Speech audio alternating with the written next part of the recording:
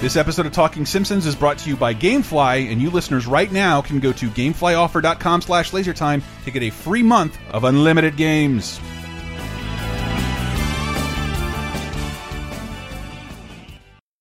I heartily endorse this event or product.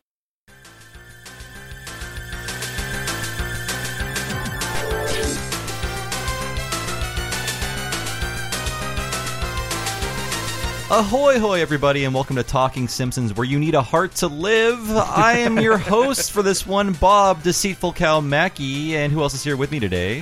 Christopher Prize Pig Antista. And I'm Henry Gilbert, and I'm here to do a podcast. This is always death. And yes, Talking Simpsons is the LaserTime Podcast Network's chronological exploration of The Simpsons. And today's episode is I Love Lisa. Nothing beats a good porno movie. Which aired on February 11th, 1993. And Chris is going to tell us what happened on this mythical day in history. The parody film Loaded Weapon 1 tops the box office. President Clinton appoints Miami lawyer Janet Reno to Attorney General, and Apple introduces a new PowerBook available for the first time with a color screen.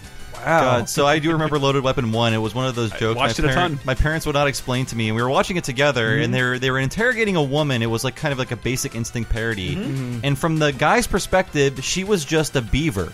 Yeah. And my parents were laughing at that. I'm like, what? It's silly, but what does this mean? And then only later I was like, wait a minute. I looked it up. Oh. I looked it up just for this. It's Emilio Estevez and Sam Jackson starring in The Naked Gun of Lethal. God, it feels so. The those Naked are both Gun old 2 things. Lethal Weapon. The Naked Gun of Lethal Weapon movies. Both of those are dated concepts. Well, it's so weird to see Samuel L. Jackson playing a parody of a part he'd play a million times later for real. Yeah. They're just like, no, we're hiring you to be the actual crazy cop. A Not the year joke before version Pulp of that. Fiction. Well, Yes. it's no Silence of the Hams with Dom DeLuise, which exists and I think went straight to video. And meanwhile, R.I.P. Janet Reno, R.I.P. Janet another Reno. of 2016's deaths along She wasn't on the show. She didn't do a voice? Okay. After she burned down that Koresh compound, she flew over to The Simpsons.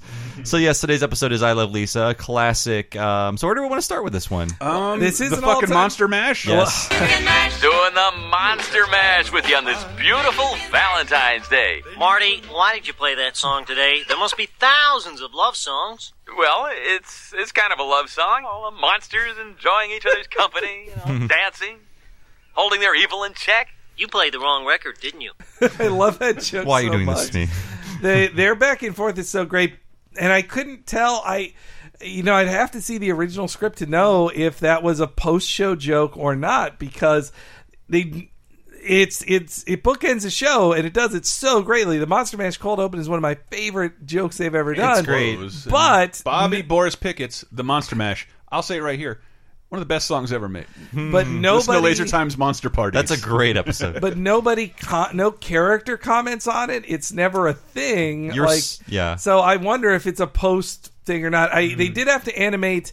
They did have to animate Wiggum turning on the radio, but that could have been to any police song. radio. Yeah, and it could have been old animation. You're right, Henry. I think we've been talking about this behind the scenes. We're seeing the holes in season 4 as writers leave and people are working on the critic. They're building things out of old animation. They're doing episodes that are lacking guest stars they wrote them for. So I mean, but it still works. It's still a good joke built out of old it's pieces. so great. Yeah. Yeah, and I went and got an old clip just because this is the show that kind of fleshes out Ralph as a character, I think, including giving him a last name and a lineage. Yes. Because when we were watching, what was it? Lisa's Pony. Lisa gets a pony. We see Ralph talks with the same voice actor who is, I forget who they are. Fuck, I wrote it down. It's Nancy. But it's... She certainly tamed that horse. Yes, but what man can tame her? That's Ralph chiming at the end. That was like a slightly nicer Nelson. But an articulate... refined Ralph Wiggum. And love that chewing gum walk, very Wrigley. One of Yes. those guys was Ralph, so he was just like the smart commenting boy. Well, he was called Ralph originally he was supposed to be Ralph Cramden. Yeah. Like, that was why he was called Ralph. But in the Mr. Bergstrom episode, he is definitely becoming the less intelligent Ralph, who's talking about Spyro Keats and Kevin biting me. Yeah. But this is Ralph becoming totally the Ralph we know. Like this is that Ralph episode. Just define Ralph Forever After. I would say this is a very distinct and unique portrayal of Ralph, where he is aware of his own stupidity and shortcomings. Later, he would just be straight up, I guess the proper word would be intellectually disabled, where he's just oblivious to everything, just saying like non sequiturs and not understanding that he is, a little dim. Yeah. He becomes the joke monkey. Yeah. A bit. But in this it worked one, for a few years. In this one, it's played on some levels, but first we get a bunch of scenes of Valentine's Day, which are nice. Like Bart's prank is more involved than some Bart pranks. Like he has to takes a lot of work to paint those. It involves things a jeweler's eye. Like yes, and then that's called a loop. A loop. Yeah, I love the cruelty of stapling over Santa Claus with the Cupid at the old folks' home, and then. A joke that never felt like it should have become a runner, and I'm shocked they didn't do it, was that Barney's in love with Moe. And did they ever do that again? I think it's one of the jokes from this era of The Simpsons and this era of the 90s where it's like, oh, this character is gay because that's funny, and that they will never reference it again. Like Bart being gay was kind of like a runner throughout this, like the possibility of Bart doing things that are considered gay. Tie or it to feminine. something else, but this joke was clearly that because Moe's reaction was clearly gay panic.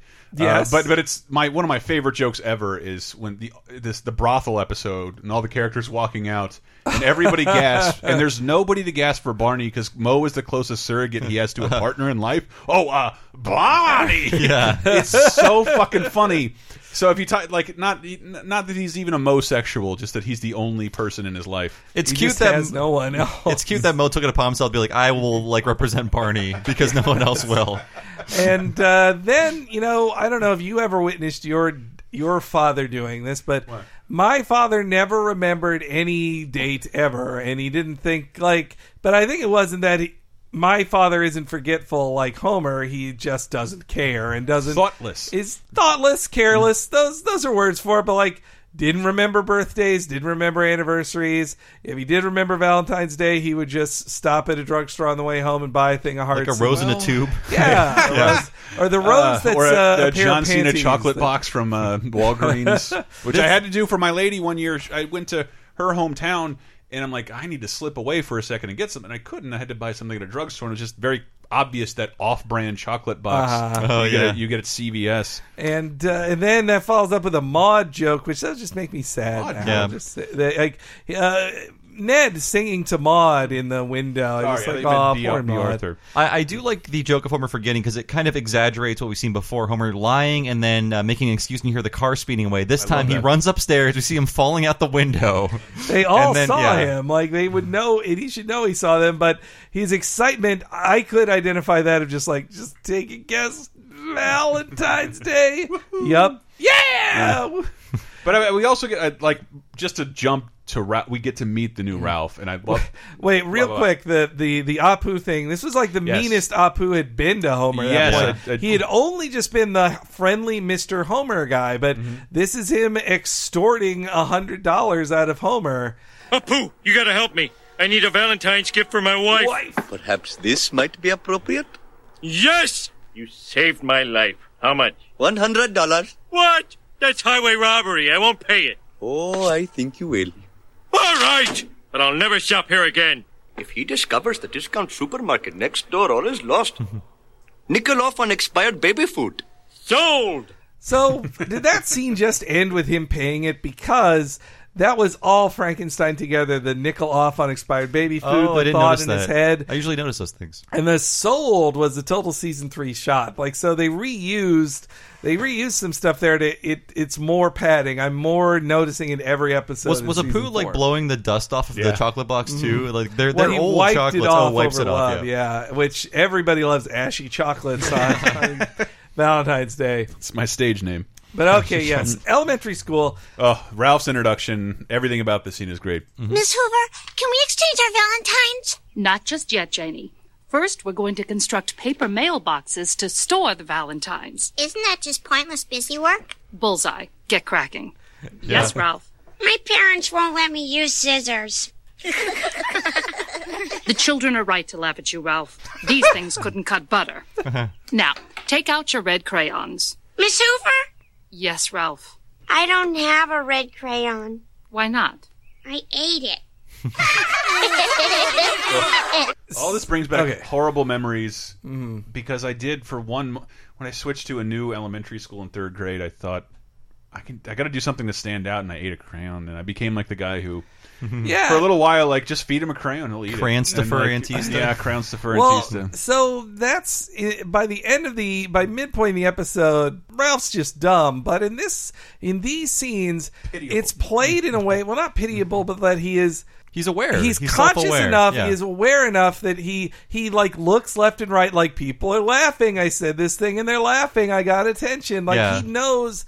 He knows him saying, my head is glued to my shoulder. Like, it's nervous laughter of a class clown, except he's a class clown, too, because he is such a dweeb. Like, I also do love that Miss Hoover is it's underrated ability of her to just be so on the nose of, like, yeah, this is pointless busy work. Waste time. Bullseye. I thought it was funny because I guess they're drawing from them. The writers are drawing from them growing up in the 50s and 60s and doing this. I did this in the 80s, Me like too. making the little mailbox, and you had to write a Valentine for everybody. There was no selective that was the Valentining. rule. But that's how this wouldn't work in real You life. can't buy every time. Like, here's an interesting experiment. If you want to know how our public education system is doing and how sardine-like the classrooms are getting, go into a Walgreens on Valentine's Day and see how many Valentines come in a box. Yeah. It went from like 12 600 to counts. 18 to 30 because you have to cover the whole class. You have to cover the whole class, and at least 30. Like, you got to buy enough to cover everybody. And yeah, that was the rule. Though I remember as a kid, one year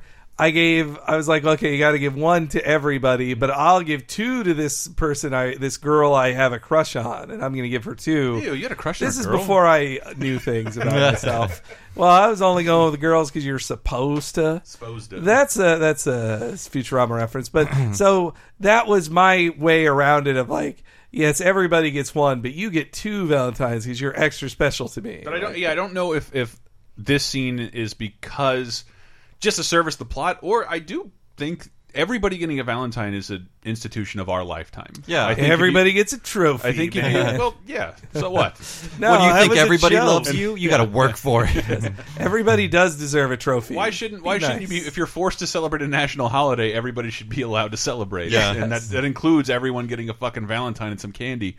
But I bet the writers probably, when I hear my dad's stories or like Charles Schultz has several Valentine's Day episodes about Charlie Brown never getting Valentines because you only gave it to the people you liked and no one likes them. I really did. I still feel for Ralph because I was also the unpopular kid in a class. Yeah. So oh man. Here you go, Ralph. You choose me? Happy Valentine's.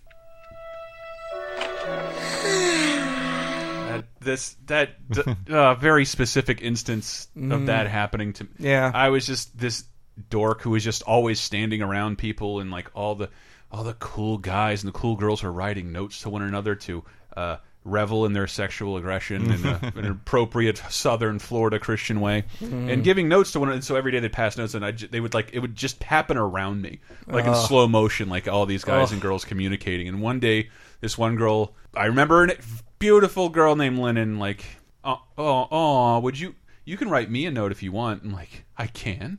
I go home, I like study poetry, like pour through it, rewrite. Because you're so cool. You're so cool. You're overthinking his note. And then I bring it to her, and she like, why did you?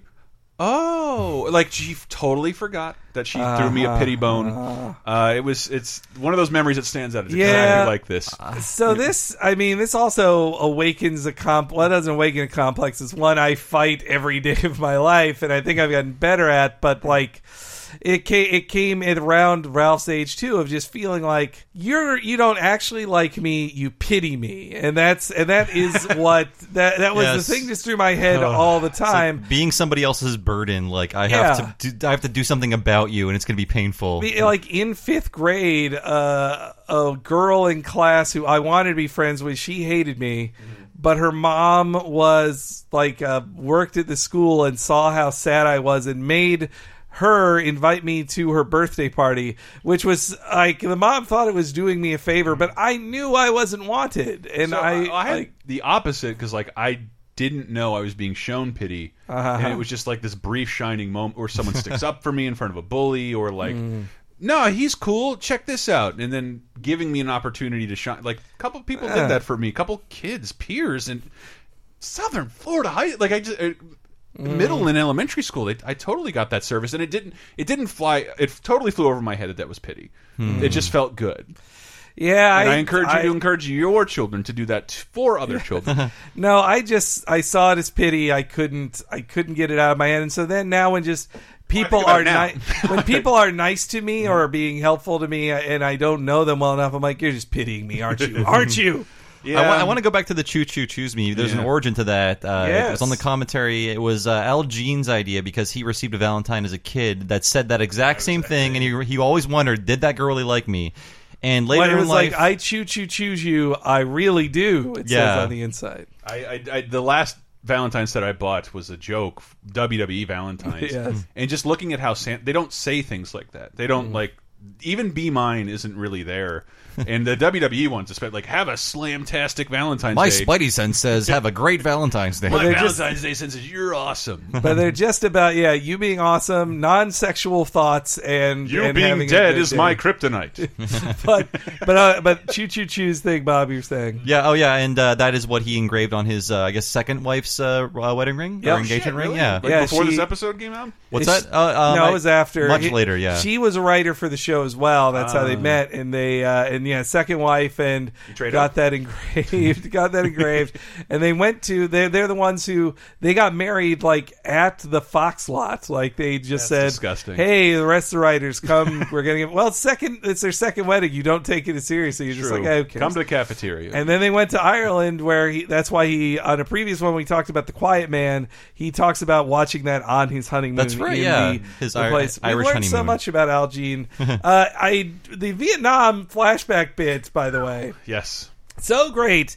It's the continual ramping up of Johnny Skinner and Bart, like, I broke his brain. Like, that's a way to joke about PTSD. Yeah, I mean, it is kind of cruel, but Matt Groening points out on this commentary. It's one of my favorite commentary moments. It's a great one, and he talks about how, I think he reveals on this commentary for the first time, he's like, I based Bart on my brother Mark. Yep. And he's a Vietnam vet, and he thinks this is funny, so we thought we had license to do that. So maybe it's okay. They said that they got a letter from a Vietnam vet that said this is not funny. And then the best joke is Frank Mula, the writer of the episode, says, you should have written back and said there was no Vietnam flashback on it. Oh my God. I'm sorry. I understand PTSD is a thing.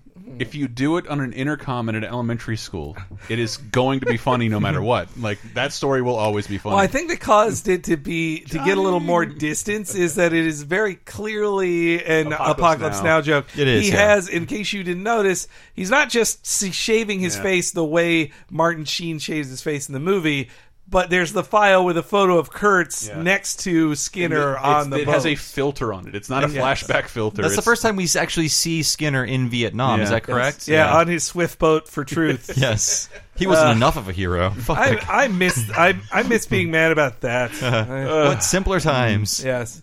But this is the beef hearts too, baby. The beef hearts are great. Just do your job, heart boy. This is me talking to the first girl I thought liked me, so even if I didn't, I had to try and engage. Can I walk you home, Valentine? Sure, I guess. That Valentine sure was funny. Glad you liked it. It says, choo choo choose me. And there's a picture of a train. Yeah, nice gag. So, do you like stuff? I mean, that is my conversational date move to the stage. Yes. Still, yes. I've thought of that on like bad dates or getting to know a prospective partner. Like, I've thought of that Ralph line. Like, do I sound like this?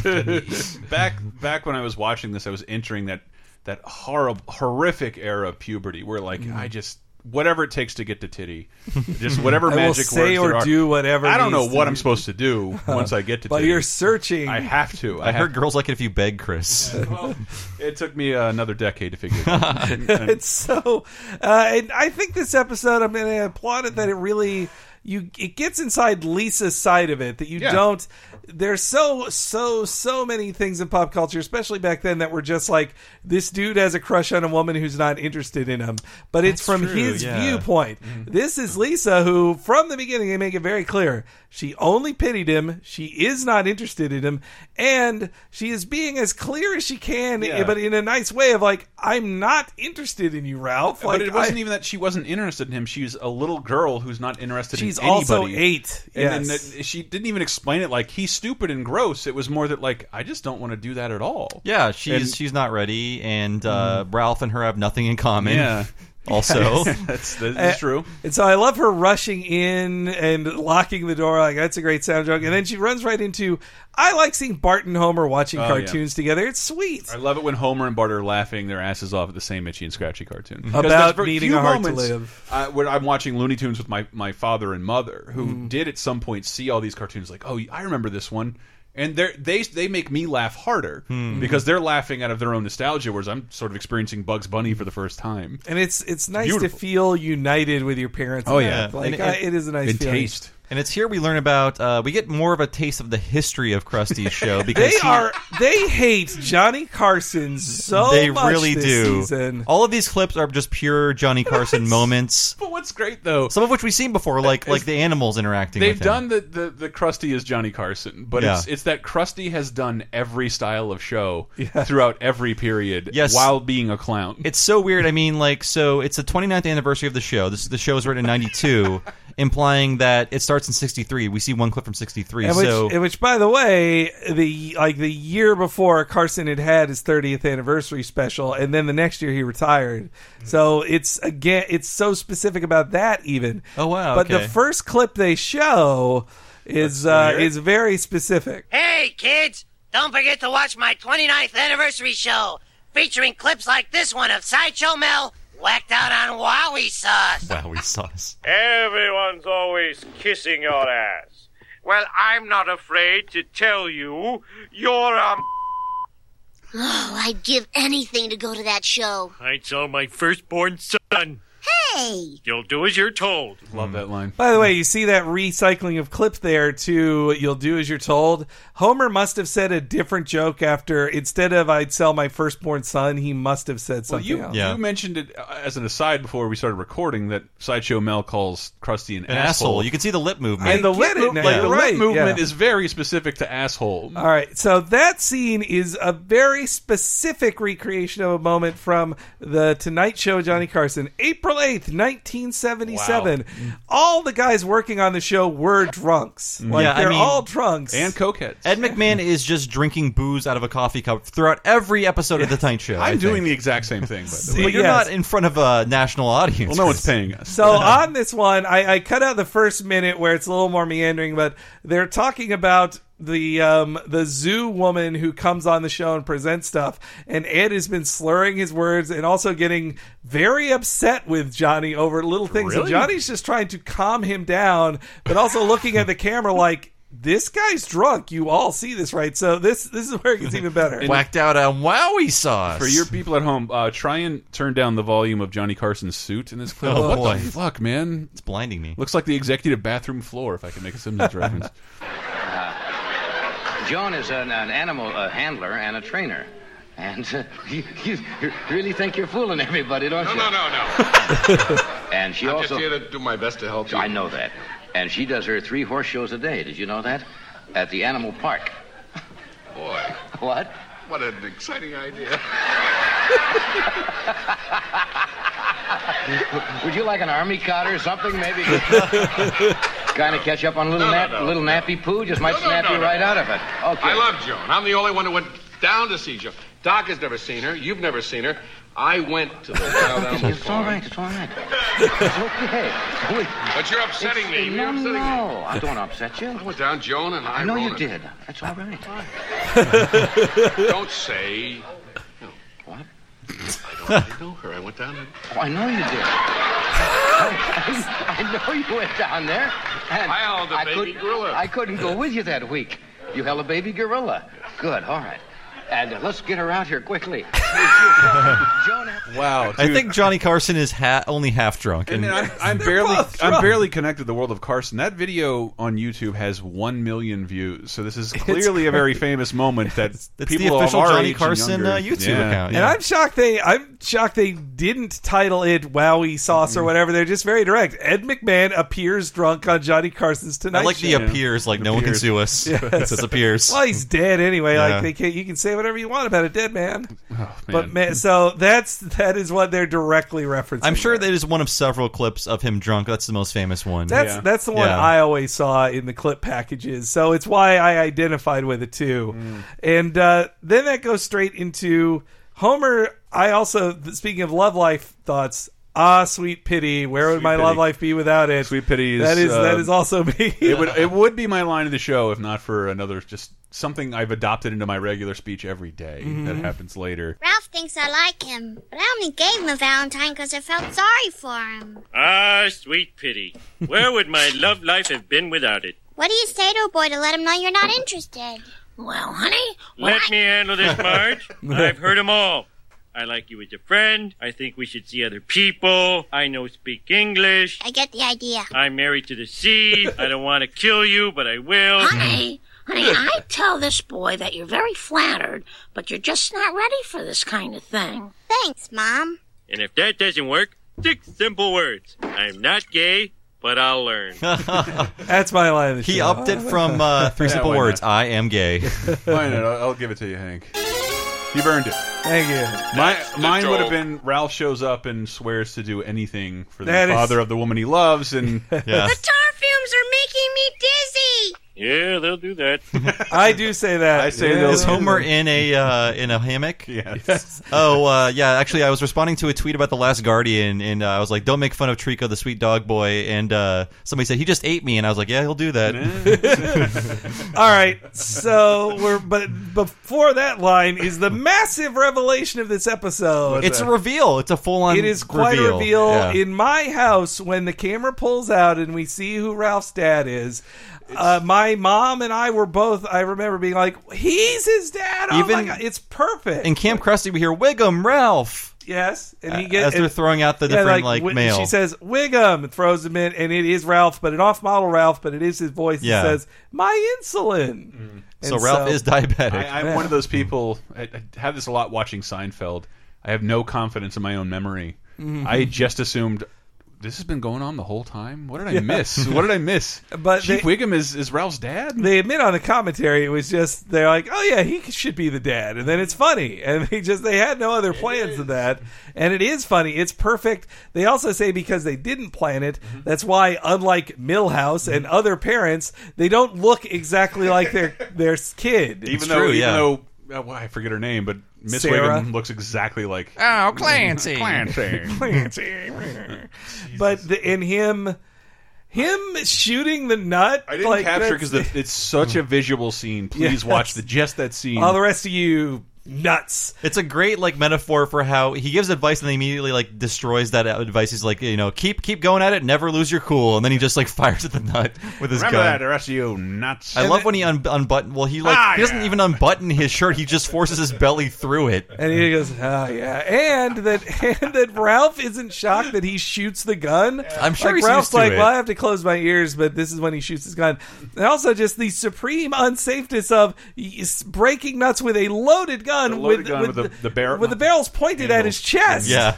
So he's so great. Again, it's the Simpsons great, movie and he's eating donuts off the barrel and shoots his hat off. It's like, oh, that was close. So I think we have one more Johnny Carson reference again. We saw this with the wolf in Marge Gets the Job. That's right, yeah. And the exact same kind of scene where it's like Krusty being Carson interacting with an animal and this it goes is a lot wrong. faster. Yeah. Though. Hey, boys and girls, only 4 days till my anniversary show. 29 years. And when I came on, they said I wouldn't last a week. And you know where those reviewers are? All dead. How you doing on there, fellas? Anyway, here's a clip. Now, why do they call this a urine monkey? Just found out. That's funny for so many reasons. We have to go to that show. Forget it. To get those tickets, our parents would have to be part of Springfield's cultural elite. Can you believe Flanders threw out a perfectly good toothbrush? Ew. Actually, this reminds me. There's a weird, I would call it an F story because it's like 2 scenes of Homer stealing things from Flanders that goes nowhere. He's just been doing it. But I only got that sound because it's the most really Doug good sound effect I've ever heard in my life because it sounds like Dan Castellaneta making So, but I don't toothbrush get noises. Okay, what is he saying you about? Is Homer knows a toothbrush from the garbage should be gross, so why would it be? That's the beauty why of the would he joke. realize now it tastes that it's worse than he could ever imagine. Homer's stupid. He's like, why would you throw out a perfectly good toothbrush? And it's like, it's been in the garbage. Yes. It's been used. It could be used to have clean things like a toilet. You never know. I do like that's funny for so many reasons. That's them even commenting on themselves of how cheap the urine monkey joke Urine monkey is. is such a great joke. Urine monkey. Again, we have a forum on Laser Time. That name has to be available. And that logo of Krusty in the Al Hirschfeld style, that was drawn by David Silverman, who is an Al Hirschfeld super fan, who even has a drawing of himself drawn by Al Hirschfeld because you could commission work from it. I'll tell you how authentic this is. Like in every Al Hirschfeld, I think every Al Hirschfeld caricature, you can find the word Nina hidden inside of it because that's his daughter's name, and you can find that in the Krusty caricature. Yes, the word Nina. That's amazing. I didn't know that. You one-upped me there, Bob. Man, this show has so many great clips. I love how it gets... they'll do that. Yeah, they'll do that. But the idea that it's a brilliant stroke to make Ralph's father Wiggum because he starts throwing his weight around once his son. It looks like this is the first thing Ralph has ever asked for. That's just me inferring that. But even Hoover is compromised. I've selected the cast for our President's Day pageant. Martha Washington will be played by Lisa Simpson. George Washington will be played by Ralph Wiggum. What? This is a travesty. Everyone knows I'm the best actor in this ridiculous school. Sit down, Rex. I will not sit down. Someone's gotten to you, you deceitful cow. It's absurd, Rex. Ralph won the part fair and square. That's the signal. Take the boot off the car, boys. Corrupt cops.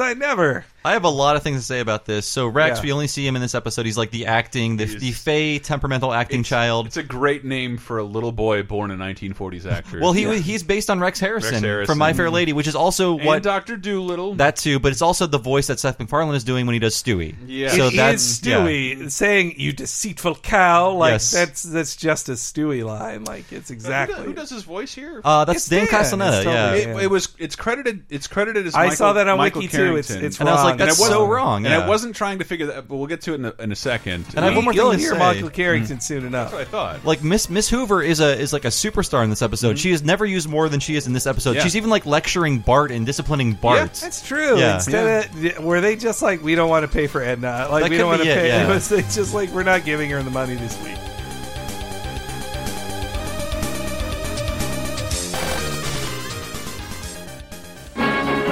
The Simpsons will be right back.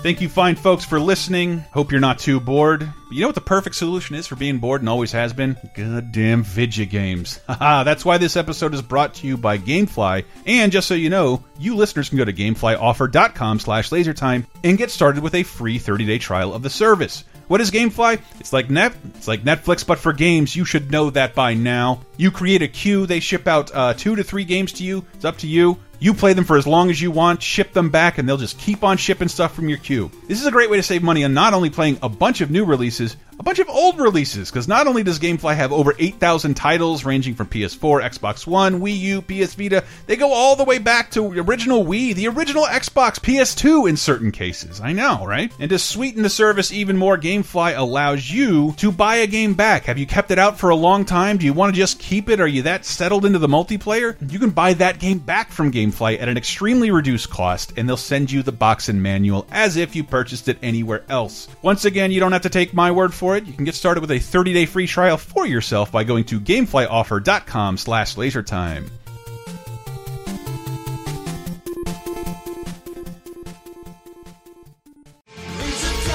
You like Laser Time shows? Then you might like Bonus Time, Laser Time's weekly bonus show exclusively on Patreon.com/lasertime. Here's a taste of what you've been missing. My story, though. So, for a long time, we've had this picture hanging up in the living room, but it seems like more of a kitchen item. It's like, let's move this into the kitchen. Okay. So I put one nail in, and I'm like, good. Well, it says, if I go here and go here, this is where the next stud should be based on every other wall in our house. So this is where the stud should be. There's no light fixture on that parameter, so I'm not gonna bust electrical anything. So I'm clear. Mm-hmm. Nice. Hammer 2. All right. Oh, little resistance here, so I want to hit it harder. Kabam. I hear a torrential... I heard that too. A torrential downpour of water gushing at maximum speed. Oh my god, really? And I'm like, let me... And I take the nail out of the wall. Oh, it scorched you in the eye? And I swear to Christ, like a Bugs Bunny cartoon struck oil, water shoots out in a perfect arc at high pressure through the entire kitchen and hits me in the fucking face, goes all over the floor. The first, my instinct immediately, what do you think you do? Put your mouth on the hole. Put your finger over it. I put the nail back in. Oh. And it fucking works. It sounds like a fucking waterfall. Holy shit. And it's, by the way, it is 10 o'clock at night on Saturday. Oh my god. Ooh. Okay, first thing, we have to call a plumber. I call one. But yeah, there's a lot of, quotes, 24-hour places. Really? She's like, okay, can I get some information? Like, fucking fine. What's your full name? And your email address? And what's that zip code? And can I also get a... I'm just like, the whole lobby! Our apartment is above a garage and a lobby, and it is filling with water! Whoa. And she's like... the soonest we can get that's tomorrow morning. Like, did you not hear what I said? And tell me your availability first before I spell my it's just like my old Counter-Strike name in my email. How about get bonus time, Laser Time's weekly, full-length, uncensored, and ad-free Patreon-exclusive podcasts, as well as weekly full-length movie commentaries, wrestling and cartoon video commentaries, physical rewards, the first season of Talking Simpson, and more at patreon.com/lasertime, starting at just $5. You'll help us live, and we'll do our best to help you never be bored again.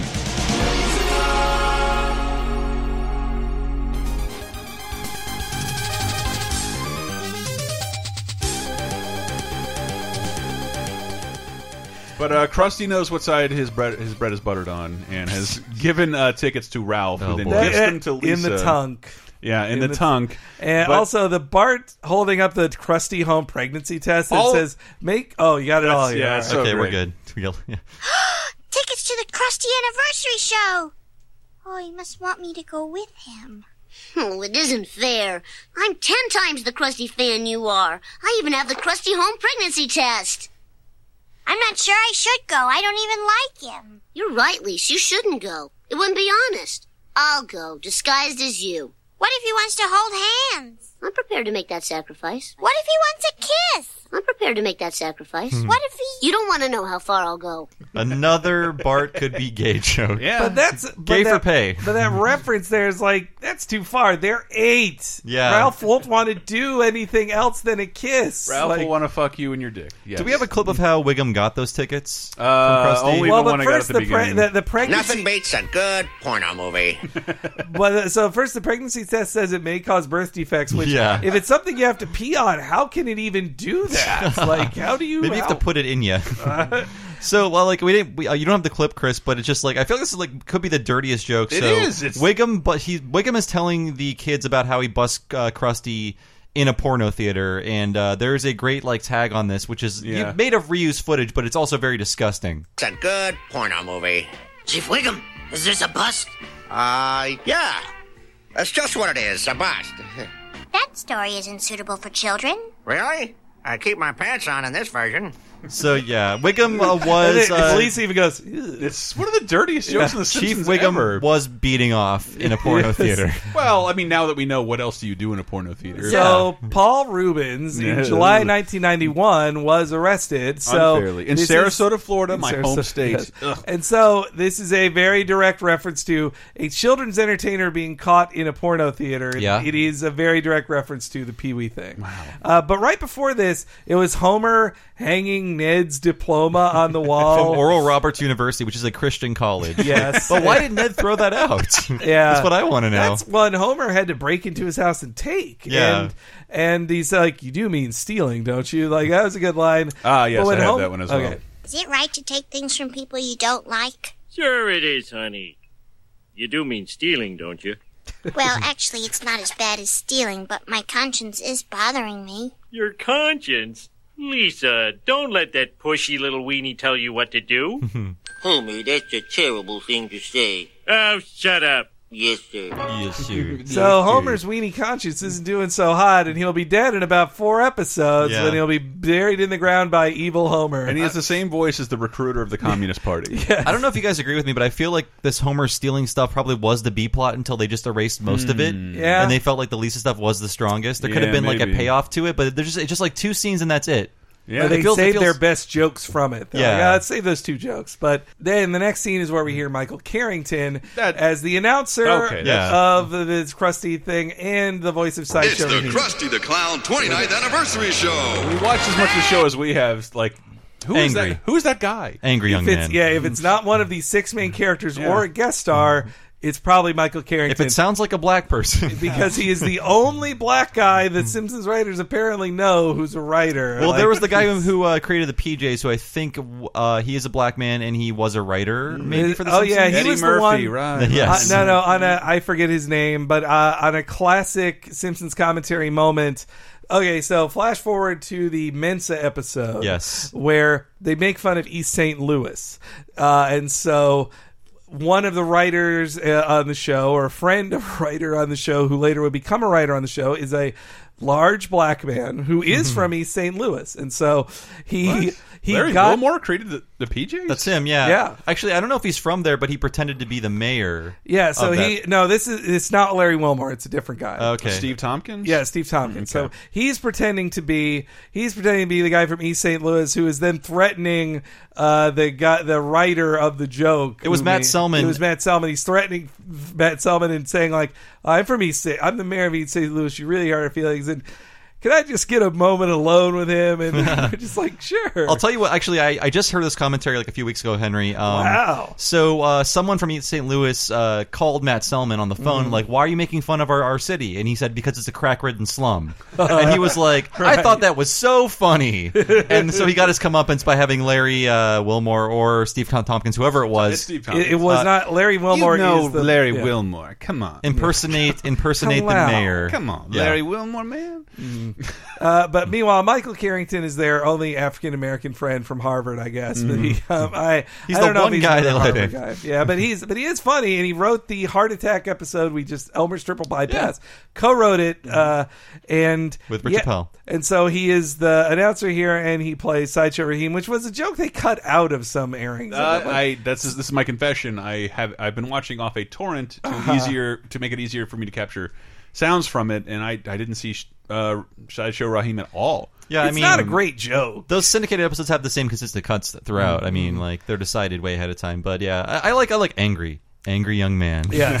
So another production note on it: when Krusty throws to the president in the audience, Ooh, yeah. they animated both Bush and Clinton because they didn't know who it would be, and so they subbed in Clinton at that time. And according to Groening, he had to like pressure them to have a Clinton scene, like an alternate Clinton scene, because no one thought he would win. Yeah, apparently on the writers I writers wonder what staff. that's like. Okay. But I did love the Robert Frost poetry reading because Conan O'Brien is a producer on the show. Credited at this point. One of my favorite moments in the show, he does this. Conan O'Brien does this exact thing on his late night show to Tom Hanks. That's right. The exact same yes. thing. Where and he says almost the same thing. Like, yeah, sure, a little snow would be fine. And he dumps a giant load of snow on Tom Hanks. It's so fucking funny. Well, and Hey, Krusty, you want some snow, man? We discussed this, and I said no. So that was if that clip is from 1963. Robert Frost died January 29th, 1963. That probably killed him. So yes, that's what kills him. And asbestos laden fake snow. And right before that, Krusty whiffing his monologue joke. Again, just cruelty to Carson. Is them pointing out like Carson's monologues aren't even funny. No one would laugh at him. Just the applause, and nobody. It's like people would laugh at his first joke on his anniversary show. They wouldn't be silent. I heard Bart can't be the only fan in the world. I heard a story about Carson recently, and it was like basically he was like, "Oh, they're making fun of me. I'm going to quit." Because he knew that it was time to quit when they start making fun of you, and this is like one example of how he was like out of date. 3 decades of television's as being television's coolest man. Yeah, and when they start making fun of you, it's over, man. And I like only going back and like listening to I forget what I was watching, like the televised '90s version of a podcast, but like comedians hated Johnny Carson being the gatekeeper to like whether you're successful or not. But while if he let being very you through unfunny. that gate, But not a lot of people got up to the gate. Yeah, and no, it was. I mean, it was about getting booked on it, and also I think he liked 2 women comedians ever, Joan Rivers and Joy Behar, and then no other woman got to go through. I thought Ellen DeGeneres got. Oh, Ellen through, did. yeah, You're right. Ellen yeah. did. So, do we have Krusty hopped up on Goofballs? Oh my god, the animation is so great. Try to hide. Break on through to the other side. Yeah! What was I on? Is that the one? Yeah, that was it. I love them establishing out on television. Yeah. I love how they established the history of the show. We'll see more of this in Bart After Dark in season 6. Just like he has been doing this for 30 years in every format. Now almost 60 years. If you wanted to count this as canon, you should. Yeah. Yeah. Well, I mean, he's talking to Meanie as well. I just hope these jokes aren't like I know. People can watch The Simpsons today as if it were made today, despite the quality and animation and the stretching by FXX. These jokes, they have to go over the head of anybody under 20. Like, yeah. How old is this show? I totally forgot. But I did it as my intro thing. I always think this is always death. I'm just like, I don't want to do this. I love audience participation. I think of this whenever I do a live Retronauts panel, and sometimes I say it. It's like, now it's time for the Q&A panel. This is always death. Now for my favorite part of the show. What's that say? Talk to the audience. Oh, God, this is always death. All right. I love Miserable Oh, Krusty. no, please don't show me with Ralph. What's your name, son? Ralph! And is this your girlfriend, Ralph? Yes, I love Lisa Simpson, and when I grow up, I'm going to marry her. Wow. Now you listen to me. I don't like you. I never liked you. And the only reason I gave you that stupid Valentine is because nobody else would. Watch this, Lise. You can actually pinpoint the second when his heart rips in half. And now. I just want to compliment the lapse of time there and how brilliant that transition was from the live show to Bart watching it on tape. It was a great, it was a great. Like, I want the VCR that actually plays the sound as you go frame by frame. Yeah, that was a bit much, but but you're taking away from one of their best act breaks ever because her saying that immediately going into her regret the next day is so like speedy and efficient use of time, and then just watching his heartbreak in slow-mo, pausing it when you see his heartbreak. I've seen that, like, that gets memed a ton these days too. I've seen it a lot, just the exact moment someone's heart breaks. Right into Marge crunking. I'm tired of it. I like that we didn't see the aftermath of that, the awkward ride home, what happened immediately, Wiggum trying to like console Ralph. Like, I'm glad I just like cut right to the Simpsons home the day after. And though apparently Wiggum would have driven him home fine because he thought it went well. Thought it went great. Yeah. Till he learns the truth, and this is a great clip for these life and times. Something wrong, officer? Yeah. Got a taillight out. Where? Right there. You know, one day honest citizens are going to stand up to you crooked cops. They are? Oh, no. Have they set a date? He is officially dumber than Homer in this episode. I love how he immediately caves under the threat of pressure. Immediately acknowledge it, like, crooked cops like me? Well, and also him chasing the duck, like his waddle while chasing the duck. It didn't work well in sound, but so funny.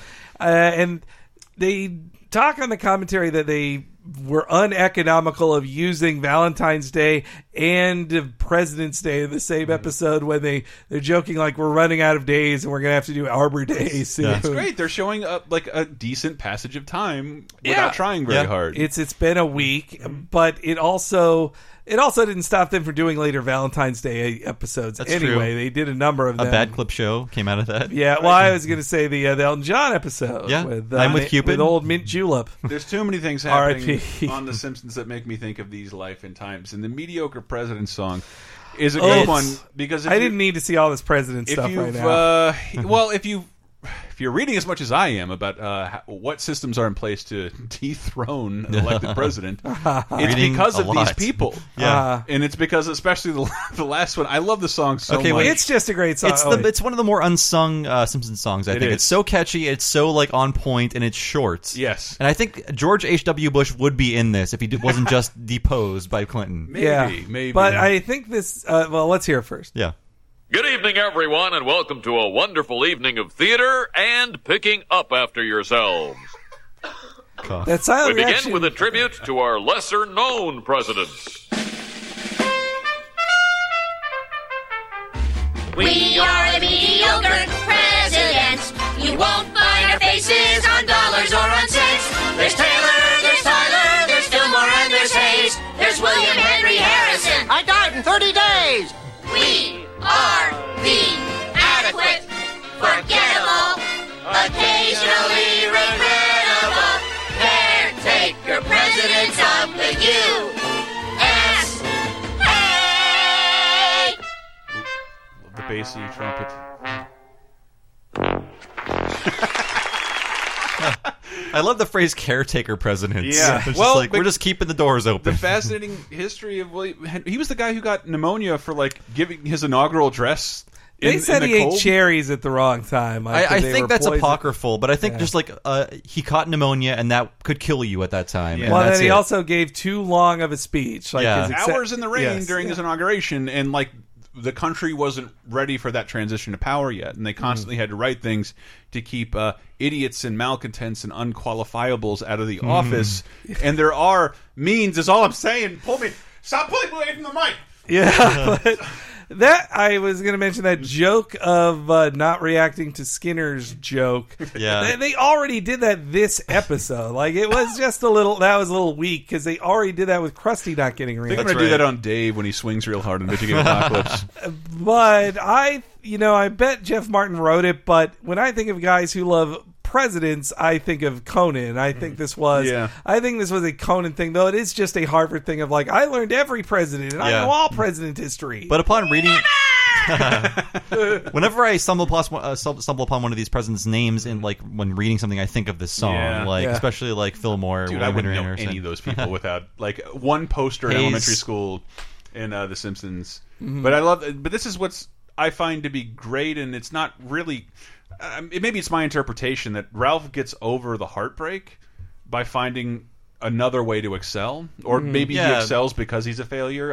He channels his grief and misery into this role and finds a way to express it. I don't think it's as lame as like a hidden talent. It's just like in the moment working through his shit. We never see him act again. No. Well, and I also admire Springfield Elementary for leaving a working fireplace on an elementary school stage. Impressive. Well, that Butt Nixon joke was, as a kid, I did not know who Nixon was, so I didn't get that joke. And now they could not do that show, that joke on TV. Way. Yeah. And the Hasta La Vista AB thing, that's a little lame. It is kind of lame. But it's something that Bart would do. It is what Bart would do, but I'm thinking more of the construction of this. So, the planned scene that a teacher put on was the assassination of Lincoln. It is a little weird, presentation. With one line from Milhouse.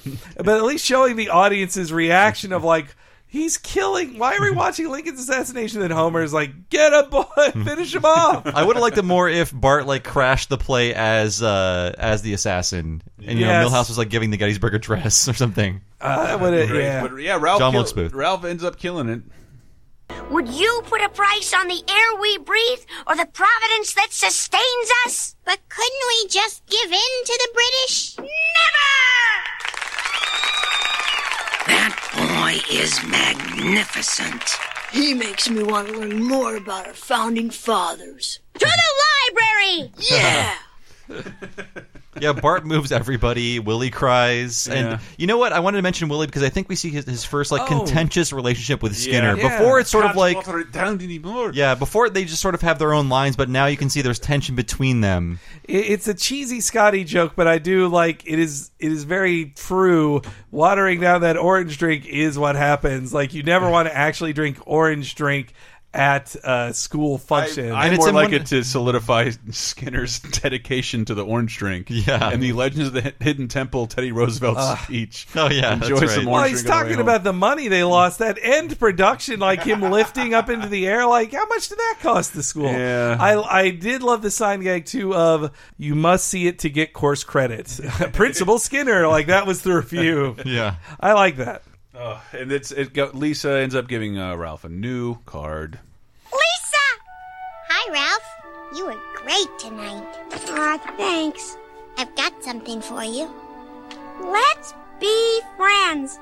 It says B, and there's a picture of a bee on it. I thought you'd like it. So one of the few good jokes in another Simpsons clip show, probably one of the worst clip shows they've ever done, is them mentioning how this was an unseasonably warm Valentine's Day because they're just walking outside with no jackets. There's no snow. I mean, presumably they're in a Midwestern type setting or a place with seasons. You know, February More would be reflective of cold. the environment now. Yes. I'll sit up. That's true, though. I mean, the winter of Mr. Plow was a harsh winter. Yeah, though then it again, maybe this is post God getting mad at Mr. Plow And yes. turning up the heat, and so that's why they're so unseasonably warm. That's true. And they try to big up Ralph at the end, saying he's popular now. All these other girls like him. He found self-confidence, but because it's a sitcom, as we'll also see in the next episode, this progress is dashed by the Yes. next time. Like, Ralph's back to square one again. And I feel, Henry, like if David Merkin was running this episode, he would make a comment on how this would just go back to normal because he was way into that. Like, progress, we're rolling it back. Nothing happened. Nothing changed. Another That's wacky it. adventure. Yeah. Ay, caramba. Wasn't it just a reset? That's the spirit. But that's what the end of the episode is, a reset of the status quo. Well, it resets for them, but Ralph is more popular after winning. It resets their relationship, but Ralph is more I see. popular after it, seemingly helping his problem. Like, now other girls like him, so he doesn't need to worry about Lisa. The Monster Mash resuming is the greatest ending. I love that ending. We got to so close much. out with Monster Mash. Oh, look at that. Attention all units. Riot in progress at... Not tonight. Hey!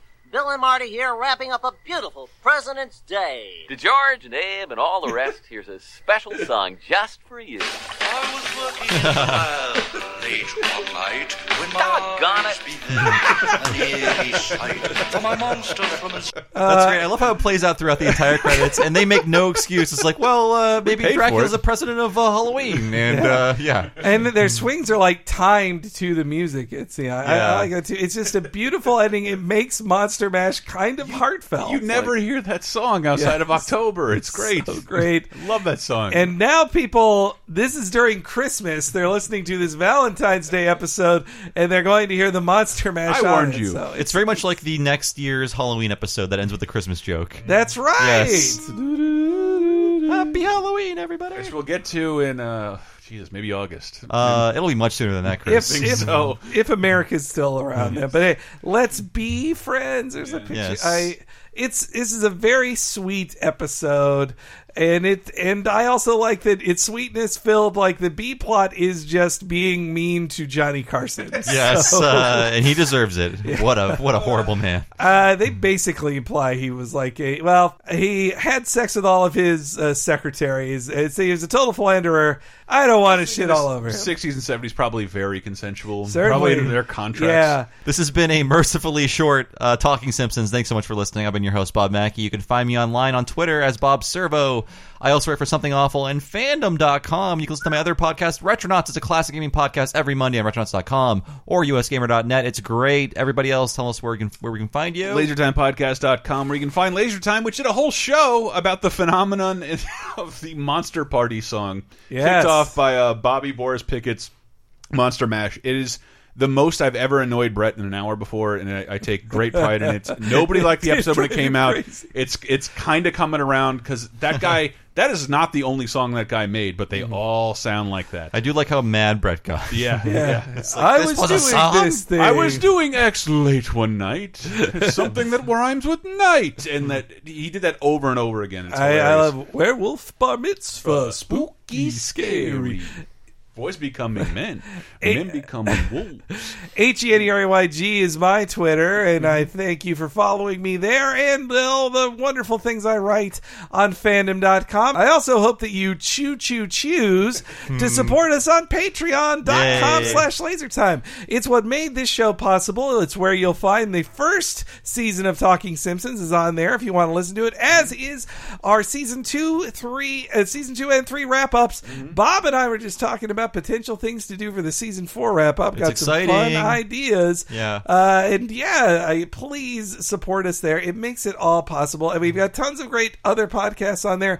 Christmas goodies as well that are Patreon exclusives that you're missing out on if you're not part of it. You want to watch Sonic's Christmas Blast with your boys? No? No? Well, there's other things. You should. We're also watching. We watched Die Hard and Home Alone together as a group. And you could go to our the Bandcamp and download LaserTime.bandcamp.com. We have a whole Gremlins slew one. of Gremlins, Batman Returns, Scrooged, Home Alone 1, Die Hard, and Iron Man 3. Wow. Who I championed just a few weeks ago on Laser Time is Shane Black, the undisputed king of Christmas movies. He's great. Good time. Well, that's it from us this week. We'll be back next week when Homer gives up beer and Duffless. See you then. I was working in the lab late one night when my eyes beheld an eerie sight. For my monster from his slab began to rise, and suddenly, to my surprise, He did the mash. He did the monster mash. The monster mash. It was a graveyard smash. He did the mash. It caught on in a flash. He did the mash. He did the monster mash. From my laboratory in the castle east to the master bedroom where the vampires feast, the ghouls all came from their humble abode to get a jolt from my electrode. They did the mash. They did the monster mash. The monster mash. It was a graveyard smash. They did the mash. It caught on in a flash. They did the mash. They did the monster mash. The zombies were having fun. The party had just begun.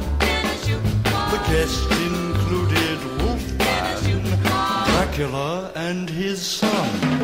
The scene was rocking, all were digging the sounds. Igor on chains, backed by his baying hounds. The coffin bangers were about to arrive with their vocal group, the Crypt Kicker Five. They played the mash.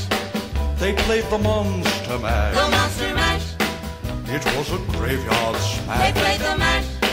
It caught on in a flash. They played the mash. They played the monster mash. Out from his coffin, Drac's voice did ring. Seemed he was troubled by just one thing. Opened the lid and shook his fist and said, "Whatever happened to my Transylvania twist?" It's now the mash. It's now the monster mash. The monster mash. And it's a graveyard It's smash. now the mash. It's caught on in a flash. It's now the mash. It's now the monster mash. Now everything's cool. Drac's a part of the band, and my monster mash is the hit of the land. For you, the living, this mash was meant to. When you get to my door, tell them what is said. Then you can mash. Then you can monster mash The monster mash. and do my graveyard Then you smash. can mash. You'll catch on in a flash. Then you can mash. Then you can monster